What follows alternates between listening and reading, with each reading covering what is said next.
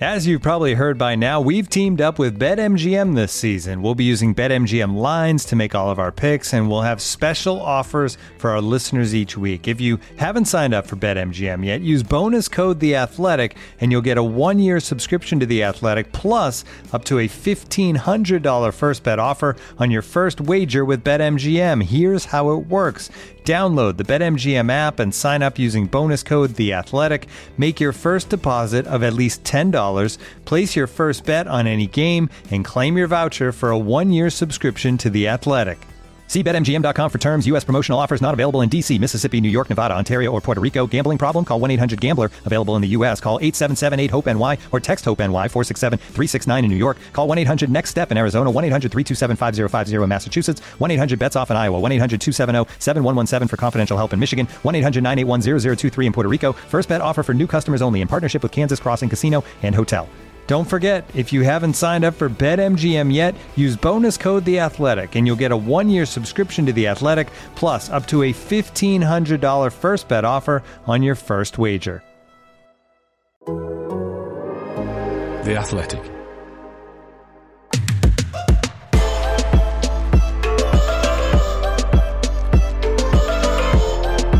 Totally Football League show. A momentous midweek at both ends of the championship with Luton, Millwall and Forest amongst the winners. Reading gave their survival hopes a shot in the arm, but 'tis time up for Tisdale at Stevenage. We'll preview the weekend's key clashes with crunch games at the top of the championship and the bottom of League One. All that and more to come on this Totally Football League show in association with Paddy Power. It's Thursday, you know what that means. Time for us to gather and pore over the big news and notes from the EFL. I'm Matt Davis-Adams, joined today by just Sam Parkin. Sam, the technical gremlins means that it's just me and you today, but we'll be all right, won't we? We'll soldier on, won't it? It's like lockdown again, isn't it? We should have a couple of drinks and maybe have a quiz. You already had a quiz from me today. You're not getting any more. Yeah, I have. We're going to get straight into the midweek championship games, and we'll start at Kenilworth Road. Luton beating Preston by 4-0, up to 5th as a result of this. 7 wins in 10 and an impressive response to what happened against QPR at the weekend. Clearly, Nathan Jones' tears and heartbreak had an effect on his players. It really was, because it feels like there's little margin for error now, considering the form of the teams just outside the playoffs and some of the sizes of the squad, the quality of Middlesbrough, Sheffield United, Forest and the like. So almost had to win this game, I think, in response after the disappointment of QPR, and did so resoundingly well. Adebayo, Cornick reunited in attack, Berry getting a couple of important goals. Go back to November for the last back-to-back defeat. So I think that, underlines, again, just what a good spirit they've got at Luton, and obviously Nathan Jones is paramount in that. And they'll need that spirit, won't they? Because although, as you said on the television last night, this was a nice fixture for them, given it Preston haven't got much to play for.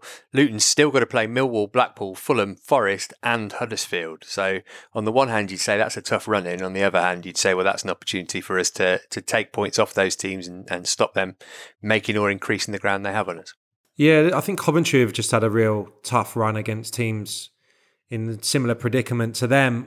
I don't know, with Luton, you'd almost, a bit of a cliche, but they seem to turn up in the big games. I think of the way they played against Fulham and Bournemouth, to name just two at home. Obviously QPR challenging recently. They put on a decent display. I don't think that they're overawed by anyone, to be honest. It's probably just injuries that's going to hold them back. And they ended without any of the back three that started the QPR game. So that's a big issue, because I think that's where they've been particularly strong. I've loved Naismith this season. I think he's a terrific ball playing centre half. Burke's excellent as well on the right hand side, and Lockyer has been pretty good since he's been at the club as well. So that's going to take some getting over, and that's not to mention the goalkeeping issues they've had throughout the campaign. So that's the only thing really I see stopping Luton. I think they're still a very good shout to creep in there. There's going to be one surprise, whether it's them or Millwall or maybe someone else coming from deep. But, it was a great win last night to respond. Well, you mentioned Millwall. They ended Huddersfield's 17-game unbeaten league run, a 2-0 win at the Den. Benik Afobe got both of them. Where's this crept up from, Sam? I mean, it's an 8-game unbeaten run, so it's not like they've only just won their last couple of games or whatever. But I'm sure we were saying that they were one of the few teams with that much to play for the rest of the season a couple of weeks ago. I think it's, again, that underdog spirit. Gary Rowett spoke about it last night, just taking each game in isolation, not probably worrying about the bigger picture because there's not that huge external pressure from the supporters. I think everything I've read recently, that there's an understanding of the restrictions on Gary Rowett maybe at the club in terms of the amount of quality he's got, the amount of players he's got. And there's a realisation that he's doing a pretty damn good job. This recent run, of course, is about the defensive setup, the clean sheets that they're churning out, and against good opposition as well. Middlesbrough, Blackburn, Huddersfield in recent weeks. These are top Championship sides that they're keeping out. But I think I spoke about it with Clarkey on a recent podcast. That front line, when it fires, is very, very good. And last night, they all came to the party. Bennett, Wallace, and obviously Afobe, and they got Bury, the young lad, in reserve right now. So that's 4 excellent attacking options that they've got, which they can rely on. Having that defensive shape, let those 3 or 4 go and produce the goods. And last night, Afobe was the man, as so often happens against one of his former clubs. I think they had 3 former Huddersfield players in their ranks, and that was as one-sided as the Luton victory. I mean, that should have been 3-4-0, no problem at all to Millwall. We'll talk more about Huddersfield later in our preview section, but let's move on to Forest against QPR. Davis Adams versus Parkin and Lloyd Hughes. Forest coming from behind to beat Rangers after a scintillating second half performance. I was there at the City Ground for this one. Andre Gray had put Rangers ahead. But what about that Jed Spence strike? It was just, larruped would be the word that I would use. Jed Spence. Oh! Just marvel at that! What an absolutely stunning goal from Jed Spence. Yeah, almost like a dead ball, wasn't it? Like a free kick, the kind of wobble technique. It was a bit peculiar, but very much a modern day long range goal. You didn't see them too often on the mud patches of the 70s and 80s. It was an incredible goal. And it turned the game on its head, really, from that moment. Forest were the only side in it. QPR, it felt to me, ran out of a bit of steam. The Chris Willock injury would have deflated them, even though Ilias Chair is a great deputy last night. But I think just after that emotive victory at Luton, bit too much going to Forest in the following game when you're not playing well as well, Matt. They're not playing well. I tried to articulate it on the TV the other day. 3 or 4 games to go. Doesn't matter how you get the points. Just get yourselves in the playoffs and potentially get yourselves in the Premier League. I'm talking about maybe a third of the season that Rangers haven't been playing free-flowing stuff like they were in the early weeks. I can think of so many recent victories post-Christmas where they haven't really deserved the 3 points. It's an issue, and you feel in the back of your mind you might get that momentum from the Luton game, but I think the issues with some injuries to key players at the moment, Dykes, Willock, now horrendous goalkeeping issues, it's going to be a real fight to get into those playoffs. But no qualms last night. You deserved your night, like you so often get against QPR, Matt. I think I've only had 1 victory at the City Ground in my long suffering years. Yeah, it's about 30 odd years or so. So David Marshall goes off injured. Sonny Dieng was unavailable. Defender Lee Wallace finished in goal, and as is always the case in this situation, he didn't have a single save to make. There were only a couple of minutes to go at that point. I'm still surprised that Forest aren't in the playoffs, Sam. Do you think that they are bound for them now, given the form? And if not, will it be because they're going to be without the likes of Steve Cook and Max Lowe for the next 6 weeks? Oh, I don't know. I think I'm with you, really. I think it's been such a incredible period under Steve Cooper, the second best, isn't it, since in terms of points since Chris Hughton was replaced. So he's done a miraculous job turning around a club that was, I don't know, just in the midst of such a lull. It was really tough watching Forest, I think, the last couple of years. So now these 2 most recent results have got to be backed up now in some tricky games around the corner. I say tricky games: Blackpool, Coventry, Birmingham.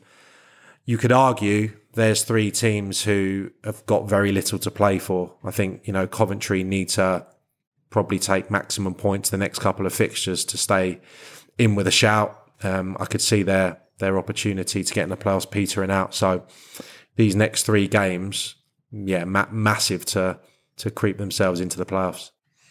And the small matter of an FA Cup quarter-final against one of the best teams in Europe to come on Sunday too. Well, you mentioned Coventry there, Sam, beaten 2-0 at home by Hull. I mean, this only days after that impressive come-from-behind win against Sheffield United. They didn't have Mark Robins and Adi Vivash for that one, and they didn't even have Dennis Lawrence, who took the team on Saturday for this one. So it was Luke Tisdale, the under-23s coach, who took charge. It's funny, isn't it? Because you say on Saturday it obviously didn't have that much of an effect, but it's got to have an effect, hasn't it? Not having your 3 main first-team coaches on the touchline. It just can't be that same continuity, or whether it's the players not understanding what the new guy wants, or just that feeling of discomfort that the usual people aren't there. Yeah, and probably, I think in the days preceding, or maybe it was just a day on the training ground, that's a bit of an issue, I would say. It maybe takes care of itself when you get round to match day. I don't know how much of a bearing, for example, Adi Vivash, Dennis Lawrence has on a match day. They'll have their duties, whether it's set pieces, whether it's taking the warm up and such like. So it could have a bit of a disabling factor, but I wouldn't put it hugely down to that last night. I just think it's a bit of a roller coaster supporting Coventry at the moment, from the highs of beating Sheffield United to that last night in the first half. Defensively woeful, I thought, and it's uncharacteristic maybe for them. I've liked their back 3 for a number of years. They're a bit patched up there with Ben Sheaf, a midfield player, playing in the middle. So I think that's partly why it went wrong last night. That said, there was 3 or 4 contentious decisions that went for Hull City last night. I thought there was probably a penalty for a tackle on Tavares at 2-0. Which would have given them a bit of a lifeline. But yeah, I mean, if I was unsure about Blackburn being proper automatic promoted contenders, it's probably the same for Coventry in terms of their race for the playoffs. Cheltenham 2022 is underway, and we've already seen some cracking contests in the Cotswolds. Not to mention the biggest influx of Irish since London in the 1980s. They're here, and they're making a big deal about the greatest rivalry Britain's never heard of. So, as the British trainers aim to put the Irish trainers back in their little green horse boxes, here at Paddy Power, we're turning up the generosity every day at Cheltenham. Like a completely free £5 bet on any race on day 3 of the festival. Paddy Power. Max free bet £5 per customer. T's and C's apply. 18 plus. BeGambleAware.org. You're listening to the Totally Football League Show, part of the Athletic Podcast Network. Let's go back to Tuesday. Big game at the bottom of the table. Barnsley's recent revival continuing. They beat beleaguered Bristol City by 2-0 at Oakwell, scoring twice in the first half of the first half. Great for Barnsley. We talked a lot about them lately, Sam. They got Carlton Morris scoring in successive games for the first time in more than a year, only 2 points behind Reading now. But from a Bristol City perspective, your manager used to be a centre-half. How do you not mark at corners? It was absolutely atrocious defending for these 2 goals. Yeah, the first one was kind of allowed to drop in the 6-yard box, wasn't it? I think it was the young Bristol City centre-half who missed the flight of it. And then Barnsley get a bit of good fortune with the ricochet. But the second one, again, the Bristol City players seem to be remonstrating maybe with the referee about a potential block, but it was weak defending. They've been atrocious in that department throughout the season, just Reading that have conceded more from set pieces. And I think it's just a case of Bristol City being worked out last night. Barnsley doing their work on the training ground, probably recognising that there was a weakness at the near post and taking full advantage. And it's somewhere that Barnsley was incredibly strong last year and have gone away from it this year. And I think that they had 11 more set-piece goals in the previous campaign, which would have amounted to a considerably better points tally over the course of the season. So if they can add that to their armoury, then they're a problem for Reading right now, because they've got seem to have a feel-good factor about the place. And, you go on the message boards and such like a while ago, he was getting absolute pelters, the manager. So the turnaround has been, a lot down to him, but a lot down to players coming back into form like Carlton Morris and also the new arrivals in January being banging form. Keener and Bassi, I don't think have put a foot wrong really since they've come into the side. So if Reading are showing, I suppose, a glimmer of life, Barnsley are putting on a hell of a challenge. It's going to be a great battle between those two. So we're ruling Derby out now then, 5 defeat in 6 for them. They lost 3-1 at Blackburn, having been in front. Big win for Blackburn. First time they'd scored more than once in a league game this year, but they had momentum, Derby, but it seems to have very much stopped now. Yeah, you want to see some kind of glimmer away from home that they're going to start garnering points, but 7 straight defeats on the road. A bit of a lack of a goal threat. I think Plange, since he's had his move and the loan back, he's not hit the heights. Kazim Richards has not been, I don't think, available for many games, or he's not played as a 9. So he's trying different permutations at the top of the pitch. Well, not the first time we've seen Morrison play as a false 9 and obviously got himself a goal. But no, I don't think it's sustainable if you can't arrest this horrendous recent away record. So worrying as well the way they capitulated against the side that have had such problems themselves in front of goal. Blackburn looked completely revitalised in the second half once Tony Mowbray had 15 minutes to get into them. So I'm sure that was not for the faint-hearted, that half-time, because 2 changes, complete change in the setup says to me that he was very displeased with the first period, and Blackburn, deservedly got the points. But I think it's looking difficult for Derby unless they can start picking things up on the road. So difficult for Derby. Barnsley on the way back, and Reading picked up an excellent point away at Bournemouth. Scott Parker watching from the stands for this one, a 1-match ban for him after he was sent off at Preston earlier this month. Do we owe the Ince family an apology? For the goal, one of the best strikes I've seen in the last few weeks. Yeah, probably. It is exactly what football's about. The celebrations with the fans, the ones who've travelled, on Tuesday night all the way down here. To give him that is great. It looked like he was on his way, maybe, didn't he, Tom Ince? He was being restrained by a few of the players, maybe on his way to have a few choice words with someone. For someone who just scored such a brilliant goal, he looked a little bit displeased. But that's a great point for him. Second half, by all accounts, they controlled the ball. As much to do with Bournemouth's inability to put games to bed, inability to play attacking football over the course of 2 halves. And it's the same criticism that comes time and time again for Scott Parker. Little subtle changes in the formation at half time, took Cantwell off and he brought Lowe on, but he changed the configuration of the side and made them a little bit more defensive, and then also brought Pearson on quite early. So he just tries to see out games, Scott Parker, and he's good at doing so at times, but it's got the potential to go wrong. And Reading dominated in the second half, and I wouldn't say so much that he's under pressure from the hierarchy at the club, because it doesn't feel like that, and when you consider the position they're in. But I think from the supporters' side, I think there'd be a pretty large percentage right now who wouldn't mind someone else coming in, which sounds incredible, but that seems to be the flack that he's getting is amounting to that type of thing. Yeah, last 3 games been at home to Peterborough, Derby and Reading, and they've won 1 of them. They are 3 points clear of third place Huddersfield, and they've got 3 games in hand on them. But as everybody's saying at the moment, you'd rather have the points on the board than the games in hand. West Brom beat Fulham by a 1-0. Good win for Steve Bruce and West Brom and all that, but let's be honest, this is probably not going to affect what happens to either of those two this season. West Brom a little bit short for the playoffs, and Fulham, well, they're going up, aren't they?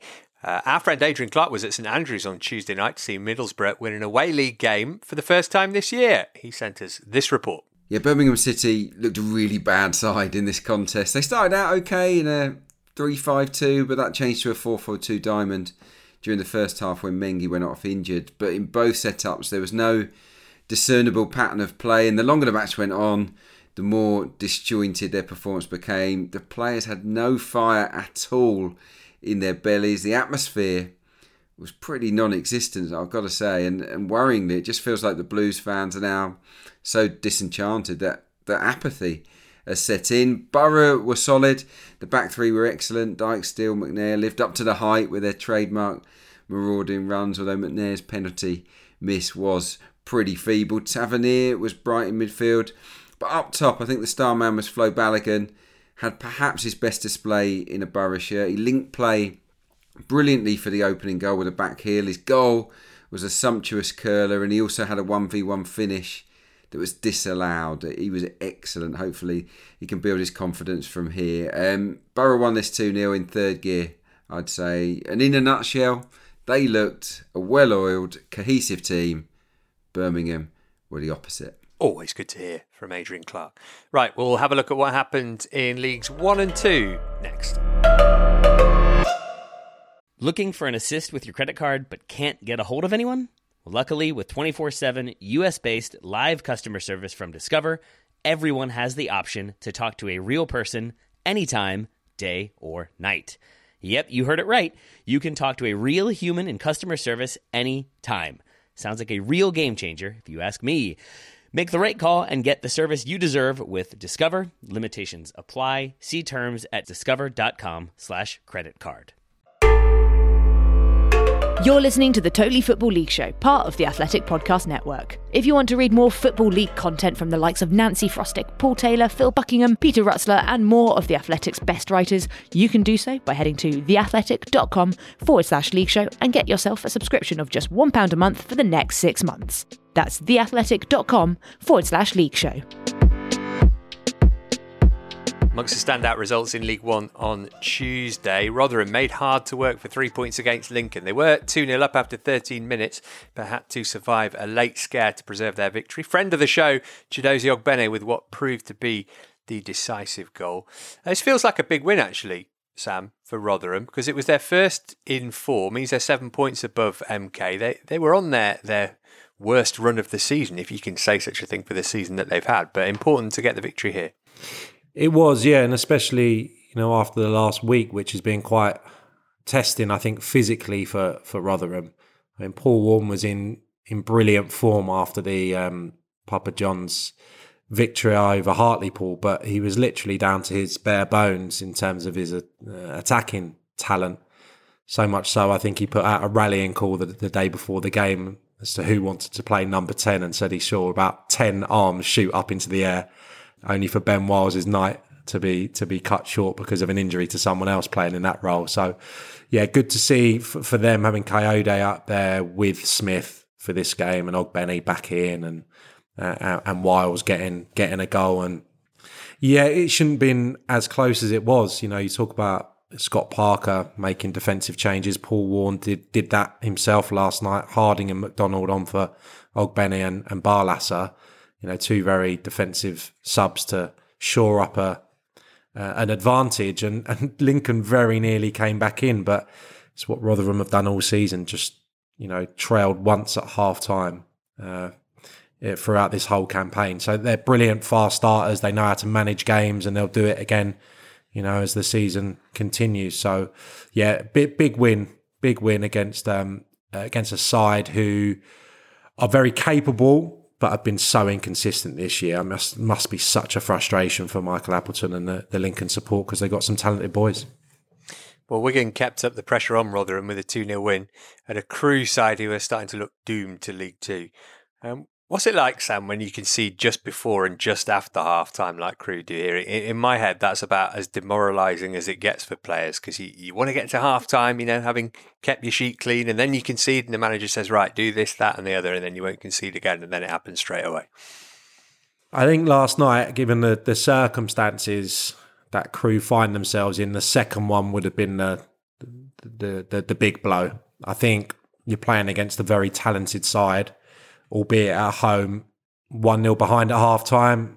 You're still thinking you stay in the game to the latter stages and you might be able to salvage something. I think the second one makes it a bit of a foregone conclusion, the way that Wigan can defend, the quality of their players and the lack of Crewe goals. I think they've only scored 2 once in the last 12 games or something, which it's not something the players will go into the game necessarily thinking about, but it's fact. They're not full of goals right now, and then they're invariably not going to score 2 against one of the top sides. So probably was a difficult 40 minutes or so for them, and the season, looks to be petering out. There's the sides down there, probably Gillingham, that have shown a little bit more fight in the last few weeks. There's some that there seems to be a certain sense of inevitability about, and Crewe are certainly top of that list. Yeah, 8 points from safety now. Fleetwood in trouble too after they lost at Adams Park. Wycombe snatching a late victory thanks to the scruffiest goal of the week. James McCarthy got it on 90 plus 4. We'll talk more about Fleetwood later, but this is significant for Wycombe, Sam, because of the nature of the victory, but also because it leaves them only a point outside the playoffs. I'd probably say that was a must-win for Wycombe. So definitely a more significant victory for them when Fleetwood's fate is not going to be decided by that type of fixture. They need to beat the teams around them. That's clear as day. But for Wycombe, absolutely vital that they got the win. And I think, credit to Gareth Ainsworth, because I think he spoke around the Rotherham game about, even at this stage of the season, playing a bit differently, a bit more control in possession and a change in formation. They were playing that back 3 and they had Jacobson for one, I think McCarthy at times, Abita as well, not recognisable central defenders playing different role for the manager in this system. So to change to a back 4, 4-2-3-1, I think he's gone to, and it's 3 clean sheets in 3 victories. So I think 4 victories actually. I mean, enormous credit for making that change at this stage of the season and getting a result so quickly. But I mean, we speak about it so often, a late goal. They'd probably, if I was still playing, it's the last place you'd want to be in the last 5-10 minutes trying to hold on to something, honestly, because we know the physicality of them. We know the delivery that our mate Joe puts in. And, set pieces, direct balls, they put you under an enormous amount of pressure. So those 12 points that they've won in added on time is probably going to be the reason why they go close this year again. Shout outs to Shrewsbury for thumping Morecambe 5-0 and Accrington for bringing a point back from Hillsborough. They drew 1-1 with Sheffield Wednesday. In League 2, there was a second successive 2-0 win for Bradford. Port Vale moved above Mansfield after beating them 3-1, and Bristol Rovers are into the playoffs after a narrow win against Colchester. Meanwhile, a 2-1 home defeat to Northampton. The final straw for Stevenage, who sacked Paul Tisdale on Wednesday, replacing him with Steve Evans. It's been a while since Graham Wesley was in charge. Sam, did they decide they just needed another Aggie manager to get them away from the bottom of League 2? Seems to be the way there, doesn't it? Shame for Tisdale. I thought when he initially went in, I think we said on the podcast, they're no longer relegation candidates, maybe 4 or 5 weeks ago, because the turnaround after a few games was evident for everyone to see. A lot of experienced signings. He's got the know-how of getting out of trouble in League 2. He's a very different type of manager to Steve Evans, I would suggest. So it's going to be a bit of a shock for the players who would have been under pressure, but in my experience, it's quite a nice environment that Paul Tisdale puts on for the players. It's not kind of running them or any old school methods or going over the top in terms of lambasting them. It's all quite measured in terms of trying to make game plans to pick up points. So it's going to be a different tact, I'm sure, from Steve Evans, but they are sleepwalking themselves into big trouble. So something probably needed to be done considering the 8-game winless run. Steve Evans, who left Mansfield to take a League One job at Gillingham, might find himself in the National League next season. Who's his first game as Stevenage manager against? Of course, it's at Mansfield this weekend. It's now 7 games without a win for Forest Green Rovers, held at home by a Leyton Orient side. It's still looking for their first win of 2022. Sam, you and Adrian have been so dismissive of me over the last few weeks. Is it happening? Is there a chance it's happening? Is the gap still big enough? I mean, it's more than a wobble, this, isn't it? 7 games. There is seriously something up there. Yeah, it's definitely a wobble. I think it's Colchester up next for them. So if we can speak after that. I'll give you a more definitive answer, because if they lose that one, then they are in trouble. I think there's a lack of confidence there. I think tiredness is an issue, and I say that, and I don't say that lightly, because I think it's a bit of a cop-out sometimes, but I think it's a pretty small squad. Essentially, it's the squad that Mark Cooper had, and they weren't able to get out of the division. So Rob Edwards has done a brilliant job. I just think if he could have had maybe a couple of new signings in January, for example, even a slightly deeper squad start of the season, we probably wouldn't be having this conversation right now. I look at the bench, I look at the game changers that are available to them. There isn't really any. Jake Young, quite an exciting front player, is one who could come in, but do you want to break up that partnership of Stevens and Matt that have gotten such success? Teams seem to be doing a good job on those two and on the wide boys right now, Cadden and Wilson, who had exceptional first halves of the season. So it is a big worry. I still think they'll make it, and the reason I think they'll make it is because I don't see a team beneath them with the quality to go consistently till the end of the season and close that gap. They've still got a nice cushion, and I think Forest Green will garner enough points somehow. All right, so that was the midweek action. We'll preview some of the weekend's standout fixtures next.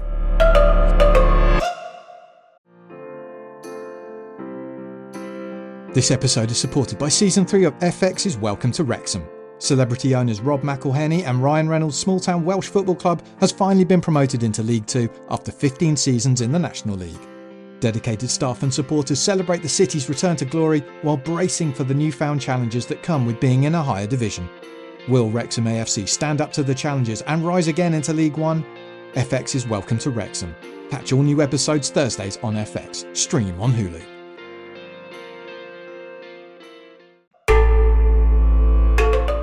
This is the Totally Football League Show with Matt Davis-Adams.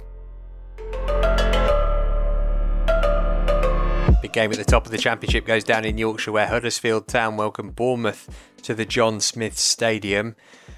We were talking about Forest Green before the break, Sam, and what constitutes a wobble. Huddersfield been amazing this season. I'm not saying they're in wobble territory yet, but lost at Forest in the Cup, threw away that 2-goal lead at West Brom last week, and then beaten at Millwall.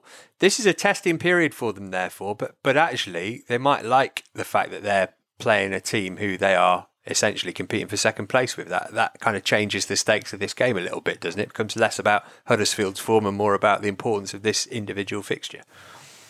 Yeah, if they can put their own woes aside and focus on what will probably be quite a nervy Bournemouth squad, then absolutely I don't see any doubt to rule them out from winning this game.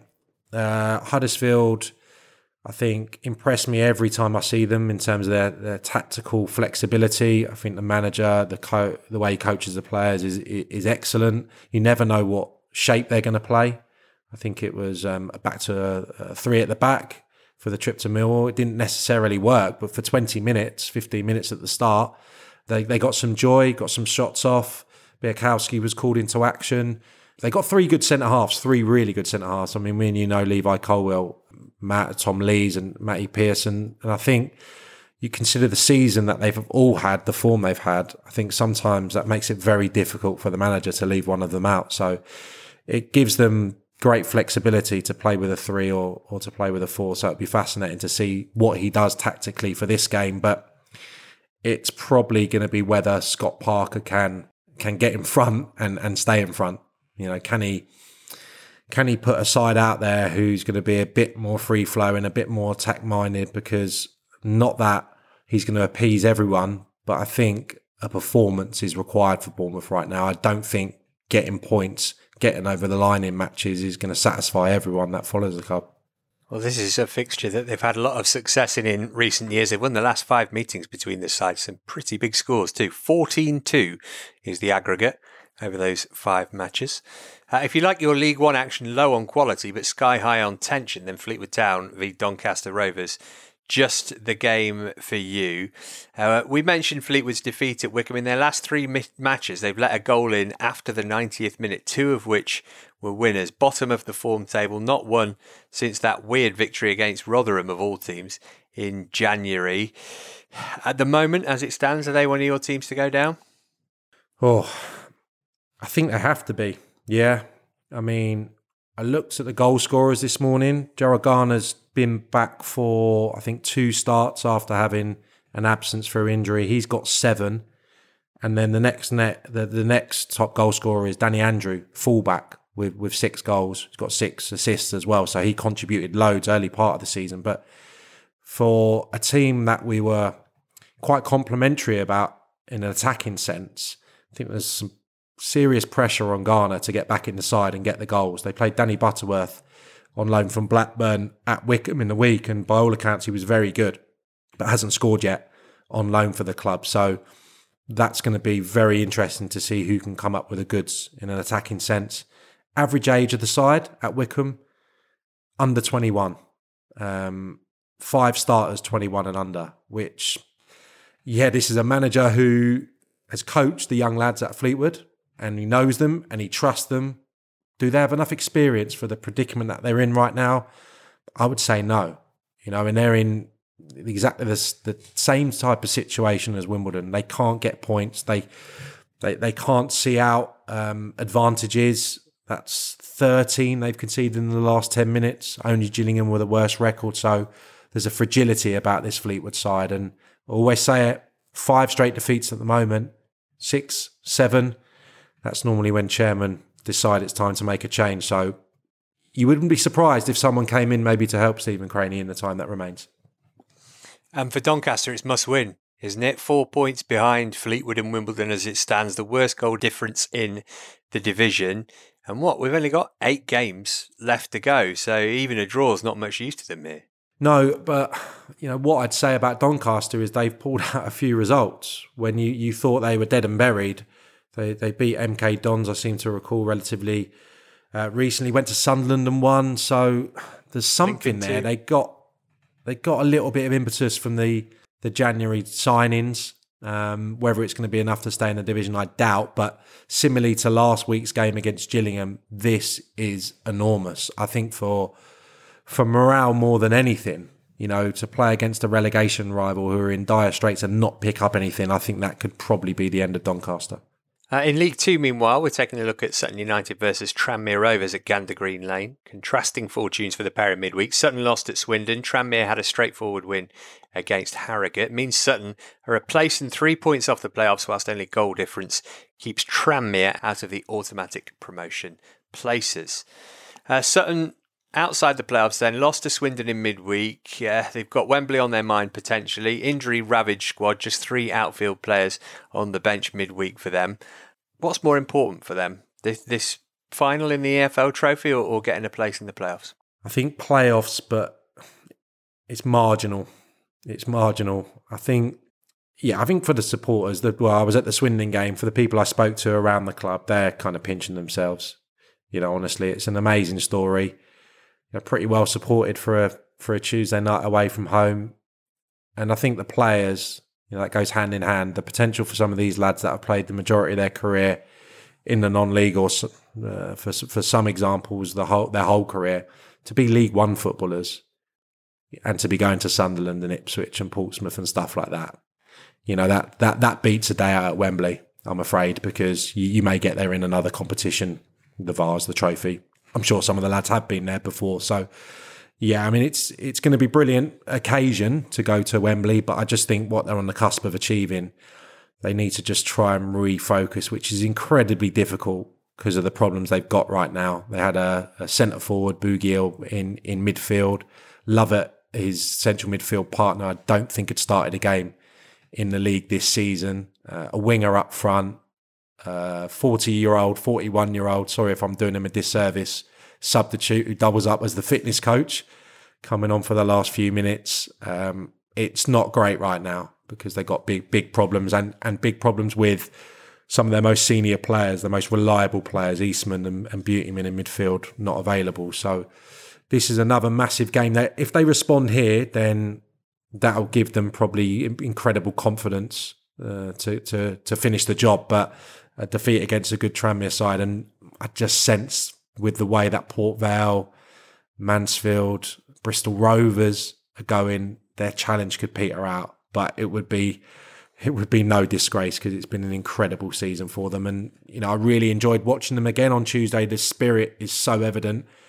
And yes, Swindon are going for promotion as well, going for automatic promotion. But the way that they were made to work for it was incredibly impressive considering their problems. Are Tranmere back to their best, do you think? Back-to-back wins against Mansfield and Harrogate after losing 4 of the previous 5? I'm not sure. I thought the Mansfield game could have gone either way. I thought Tranmere were better for periods, but Mansfield had great spells as well. It was quite end-to-end.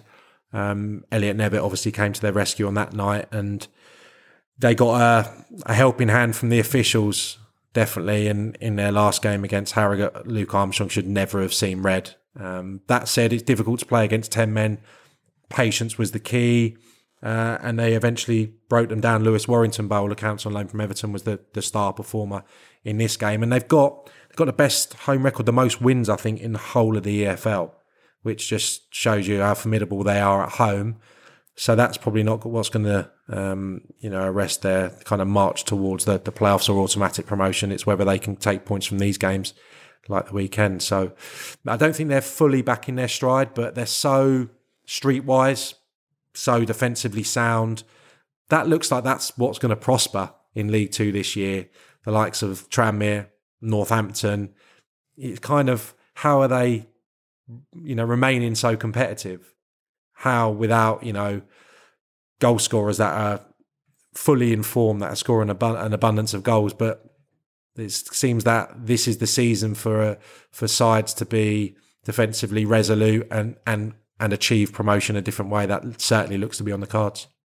Be a close one, I think, that one. Let's see what the odds are saying and bring in producer Abby, who's going to tell us about those games and who's expected to win them, courtesy of our friends at Paddy Power. Thank you, Matt. Yes, we'll begin in the Championship, where that match for sort of second place takes place between Huddersfield and Bournemouth. And it is Bournemouth who are the heavy favourites here. They are 11-8 to beat Huddersfield.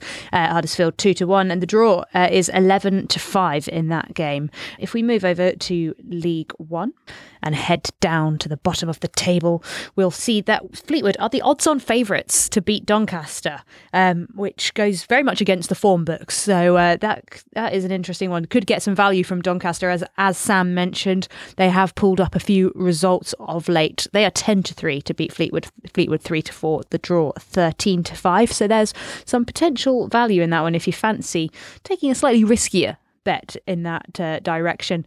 And finally, we head to League Two. Sutton hosting Tranmere, and Sutton the favourites in this one, actually. They are 7-5, Tranmere 2-1, and the draw 21-10. So I don't know about you, but hearing and seeing that Sutton have got a very depleted squad, I'm looking at Tranmere, I'm looking at that 2-1, and I'm thinking that might be a good shout for some value as well. Thanks, Abby. You can find out these odds and more at paddypower.com or the Paddy Power app. It's over 18s only. Prices are accurate at the time of recording and when the fun stops. Stop. All right, before we go, Sam, I'm sure you're aware this week marks the 20th anniversary of the infamous Battle of Bramall Lane, when the game between Sheffield United and West Brom had to be abandoned. The first and only time that's happened in English League football because of a lack of players. If you didn't know this, listener, this will shock you. Neil Warnock and Gary Megson were the respective managers. It leads me to ask, if it all kicked off in a game you were playing, in which current EFL player would you want on your side? Now, we know that fighting is not your particular skill or in your wheelhouse, Sam. So who are you hiding behind when it all kicks off? Well, I thought about Harry McCurdy, because I just thought you'd rather have him on your side and he'd probably have a catapult or something down his sock. But I think there's only one answer here. And it's funny because he does dive around a little bit at times, this guy, but it's all part of the package. It's Alexander Mitrovic I'm going with. Yeah, someone very much, out of the same mould as myself, I would like to say, when I was playing. Aggressive centre forward. I think he'd scare people just purely the way he looks, to be honest. So definitely I'd be hiding behind Big Alexander. Yeah, he was on my list. I had Adebayo Akinfenwa as well, but is he too nice? Is it all just an act with him, do you think? Yeah, you can't base your answer here on FIFA stats, Matt. I think you've fallen into that trap. Yeah, easy done. Troy Deeney, Ex-teammate of yours? Yeah, Troy, yeah, definitely. All right. I'd maybe go Ryan Yates as well, just because I think that there's nothing that he can't do at the moment. And I'd like to just stand behind him, just to be that close to him. There's a really good big read up on The Athletic now, by the way, listener. Go to theathletic.com/league show to sign up if you're not currently a subscriber. It's got all the quotes from everybody basically who was involved in the stuff that happened that game. It's fair to say that Neil Warnock and Gary Megson do not like each other very much, but it's good rubbernecking stuff, so go and have a read of that if you can. We will be back on Monday when we'll be reflecting on all the weekend's games. Until then, many thanks to Sam and Abby for joining me today, and for Adrian for posting his voice note. That was nice too. Speak to you next week. Bye for now. You've been listening to the Totally Football League Show, part of the Athletic Podcast Network. Listen ad-free on the Athletic app and keep up to date with everything Totally by heading to @TheTotally Show on Twitter and on Insta. Find out the latest subscription offers by going to theathletic.com/league show. The Totally Football League Show is an Athletic Media Company production. The Athletic.